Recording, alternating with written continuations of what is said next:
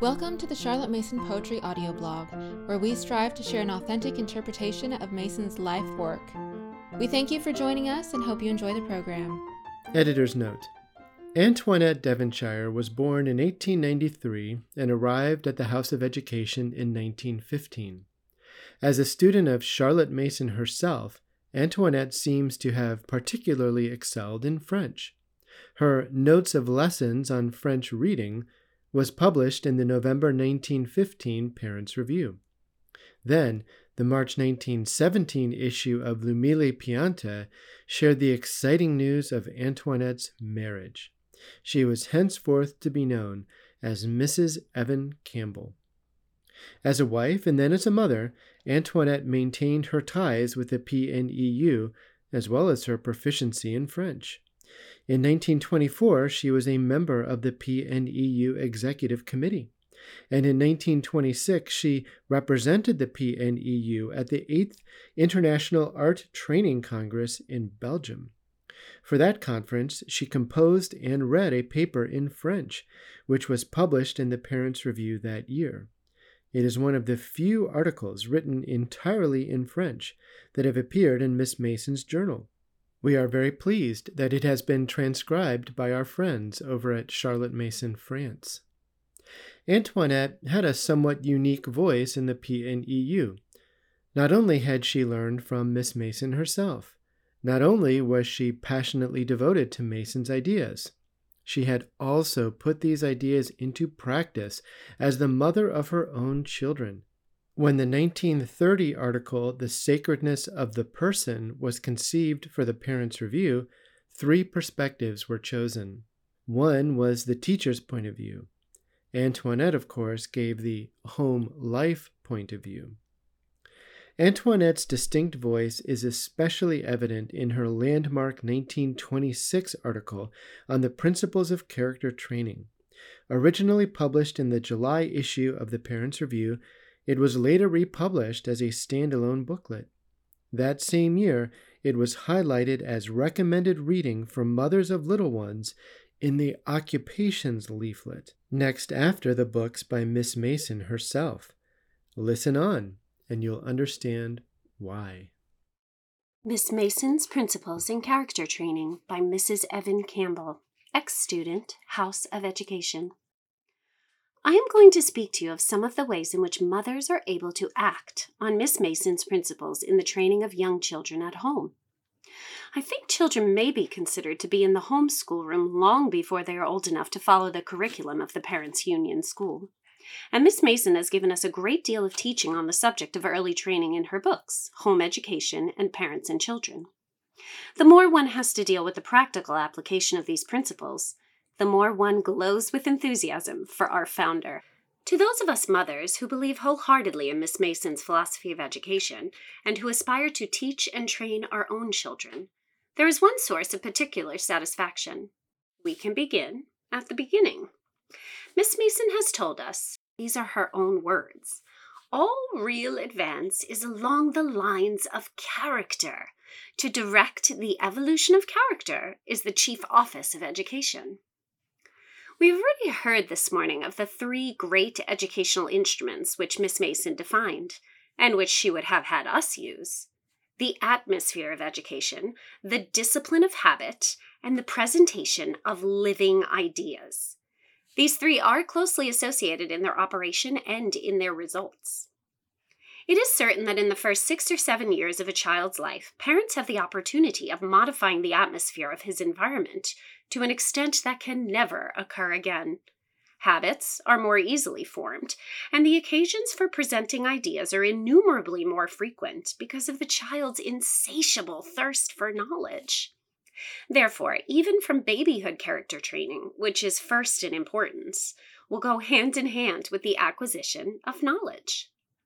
Miss Mason has emphasized the fact that mothers, by virtue of their love and insight, are specially qualified to train their children, and has reiterated Pestalozzi's saying that what is demanded of mothers is a thinking love.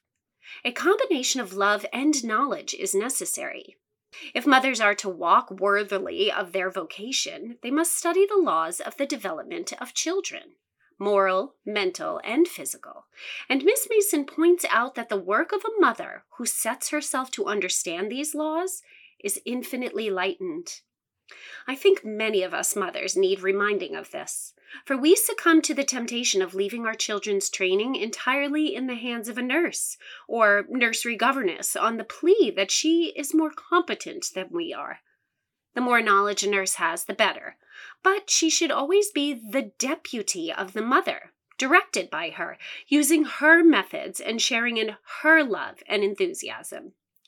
I can say very little here of the way in which we modify our children's environment, even from early infancy. We all know that the mind cannot grow or the character evolve to the full unless the body is in a condition of health, and that the atmosphere should be calm so that there may be no undue excitement of sensitive nerves, that fear may be eliminated and confidence abound.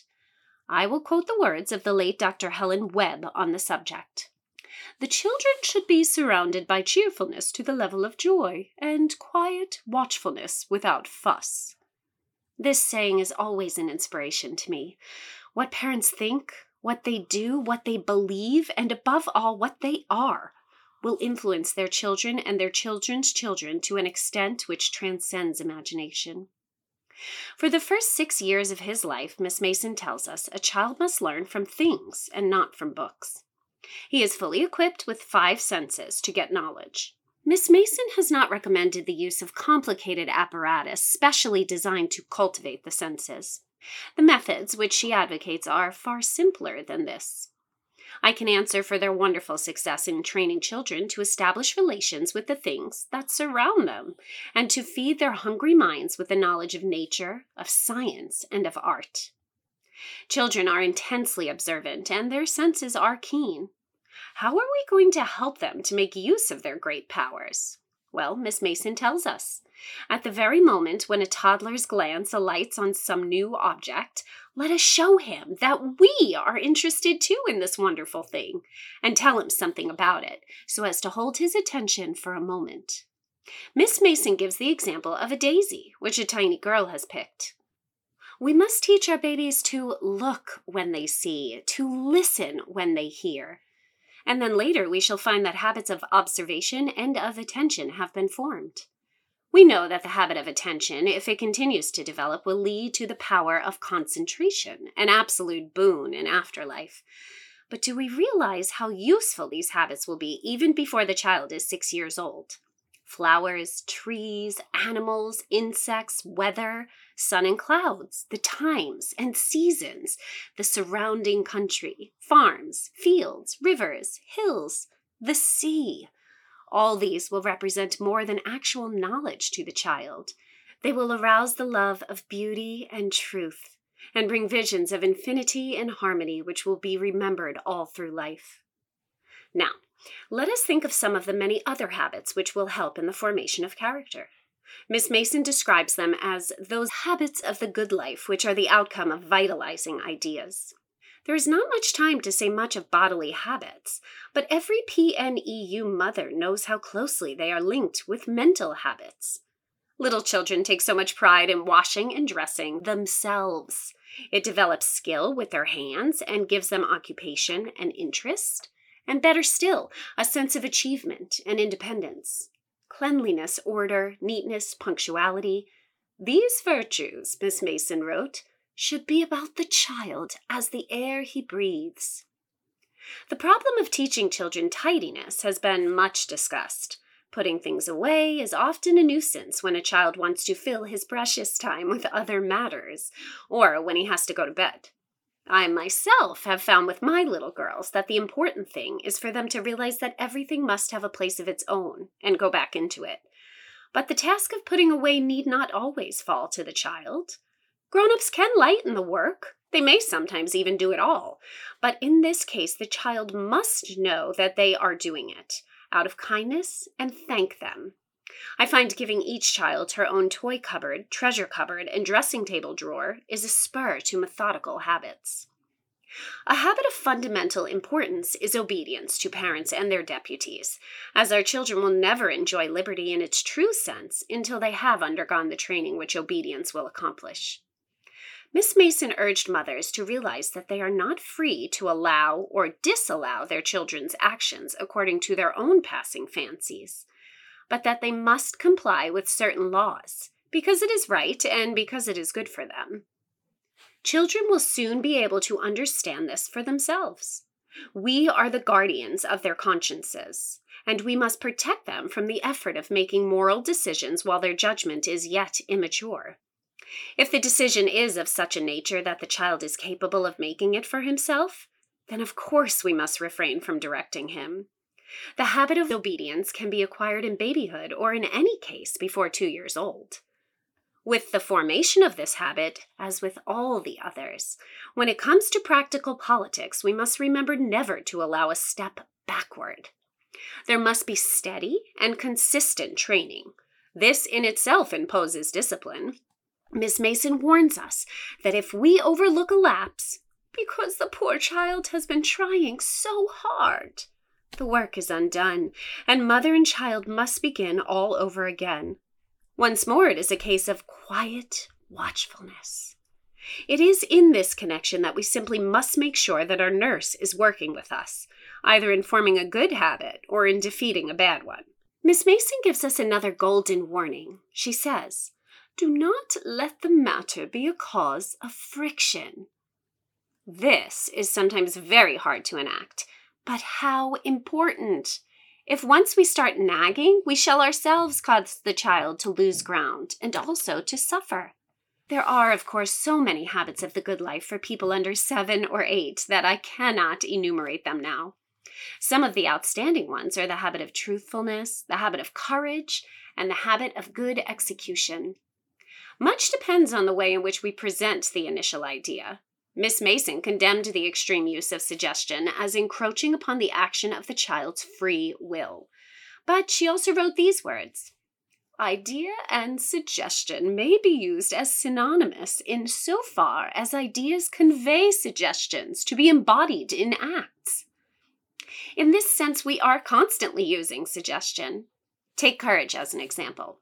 Once we have fired imagination with the splendor and the dignity of being brave, what child will not have an ardent wish to show courage himself? Every knock and tumble, every disappointment will give us both, mother and child, an opportunity to develop the habit of courage. Unfortunately, mothers and nurses are often in the way of suggesting fear rather than courage. Children catch this complaint as easily as measles, and the after effects are far more harmful. At the beginning of a thunderstorm, it is so easy to look delighted and tell our babies to listen for the lovely thunder which they will hear in a minute, and to take them to the window to see the lightning. But one often hears people actually discussing in front of a child whether or not they are afraid of a thunderstorm. Miss Mason laid stress on the habit of perfect execution, and in trying to form it in my own children, I have found that it has a great bearing on character training and brings other good habits following in its train, such as perseverance, attention, patience, justifiable ambition, also modesty. Whatever it is, basket work, needlework, painting, or modeling, all excellent and delightful pursuits even for the 4, 5, and 6-year-olds. Don't allow your friends and relations to praise the work unless it was the best the children could do, or at least the result of real steady effort. It is quite easy for us to give them only work which they are fitted to attempt. Miss Mason has pointed out that the habits of gentleness, kindness, truthfulness, and respect for other people are inspired by the atmosphere of home, and tells us that a mother simply cannot help working her own views into her children's habits. Children are wonderfully ready to develop habits of helpfulness to other people. Whatever it is, housework, cooking, or gardening, they are always keen and proud to lend a hand. We have been talking about engendering good habits. What if there are bad ones to be eradicated, or other defects to be cured?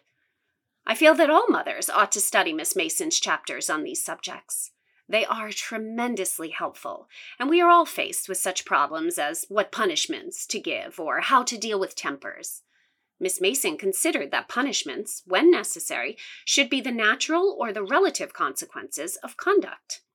It is very difficult indeed sometimes to think the matter out and find the relative punishing consequence, when the natural one would be too drastic, or, as Miss Mason puts it, precisely that which it is the mother's business to avert. It is quite permissible to warn children what the consequences of their naughtiness will be, if persisted in, but in this connection let us make sure that neither we nor our nurses shall ever make threats to our children which we do not intend to carry out. All bad habits and any disagreeable traits must be corrected by setting up an opposite good habit. I think one cannot treat any form of habitual naughtiness with too much tenderness or sympathy. The great thing is to let the child understand what it is which he must try to conquer, and ways in which he may do well. He will try, and will know that his mother is backing him up. If a child has got into the habit of telling untruths, tremendous tact and insight into his disposition are needed by his mother, and she may have to devote a very great deal of her time to the cure. Punishment, except for the temporary sad consequence of not being trusted, is likely to do harm. If the child is given to romancing, Miss Mason explains that it may be well because his ravenous imagination is not supplied with its proper meat of fairy tale. We must not only give our children fairy tales, but time for their wonderful games of make-believe, and at the same time train them in habits of accuracy in all matters of fact. If they give some fantastic account of an incident, we can say, "How wonderful! But now tell me what really, truly happened." I will give you an example. I came home one afternoon to find a little daughter of 5 disconsolate over a broken doll. "How did it happen?" I asked. "Well, Mommy, I was, looking at her, and her head slowly began to wobble, and it wobbled more and more until at last it fell off." I remarked on the peculiarity of this phenomenon and then asked, "Now, how did it really happen?" At once she gave me the true version. Dawdling is a bad habit which very frequently takes possession of little people, and the great cure for it seems to be occupation. Keep a child quite busy with things to do which are, for the most part, extremely pleasant and interesting, or best of all, which are useful to other people, and there will be no time to dawdle. This does not mean that we are going to overtax the child's brain or give him too many lessons. Dawdling must never be allowed. It leads to desultory thinking or mental inertia. It used to be supposed that highly strung children should do little or no work but just run wild in the country. We can do far more to promote a calm and contented state of mind by suggesting a few ideas of usefulness or interest, and by laying down lines of habit in pleasant places. Miss Mason discovered a golden cure for displays of temper. She explained that tempers are the outcome of an innate tendency, and that the way to check them is by changing the child's thought at the very moment when the outburst is threatening. The habit is thus arrested. Anything will serve. Send the child on a message, ask him a startling question, say something funny, invent anything. Presence of mind is needed here. If we are too late and the storm is upon us, anger and scolding are quite useless. We must give the poor little victim our loving support, just as if he were ill. He may see how sad we are about it, but not that we are angry. Reproof will come when he is calm again. Miss Mason always advised mothers to beware of too much talk and moralizing. Not only temper, but many other faults can be checked by change of thought, and by the power of one habit in driving out another. Selfishness is a bad weed that has very little room to grow in a happy, useful, busy family. Root it out by encouraging the habit of kindness. Children so love to give presents and surprises of their own contriving to one another and to all the members of the family. Eminent psychologists are telling us that moral results are produced by good habits, which formerly were thought to be achievable only by self-control. 33 years ago, Miss Mason gave us this teaching in home education with detailed explanations as to how to proceed. Her methods are perfectly in accordance with the conclusions of the psychologists, and it is thrilling to find that she went further than this and showed that the formation of the right mental habits will actually develop the power of self-control. The whole responsibility of giving children what Miss Mason calls the discipline of self-compelling power devolves on parents. Parents are the inspirers of their children. They can surround them with an atmosphere of love. They can hand on the idea or vision of infinite love insofar as they hold it themselves. And even the very power of loving may be cultivated and strengthened by habit. On the Charlotte Mason Poetry Podcast, we share many original and vintage articles, and I'm sure you wouldn't want to miss a single one. We have a new email subscription system, so if you haven't signed up, you can do so at the show notes page. And if you have enjoyed this episode, please leave us a rating or a review on Apple Podcasts. Thank you for listening to the Charlotte Mason Poetry Podcast. We hope you enjoyed the program.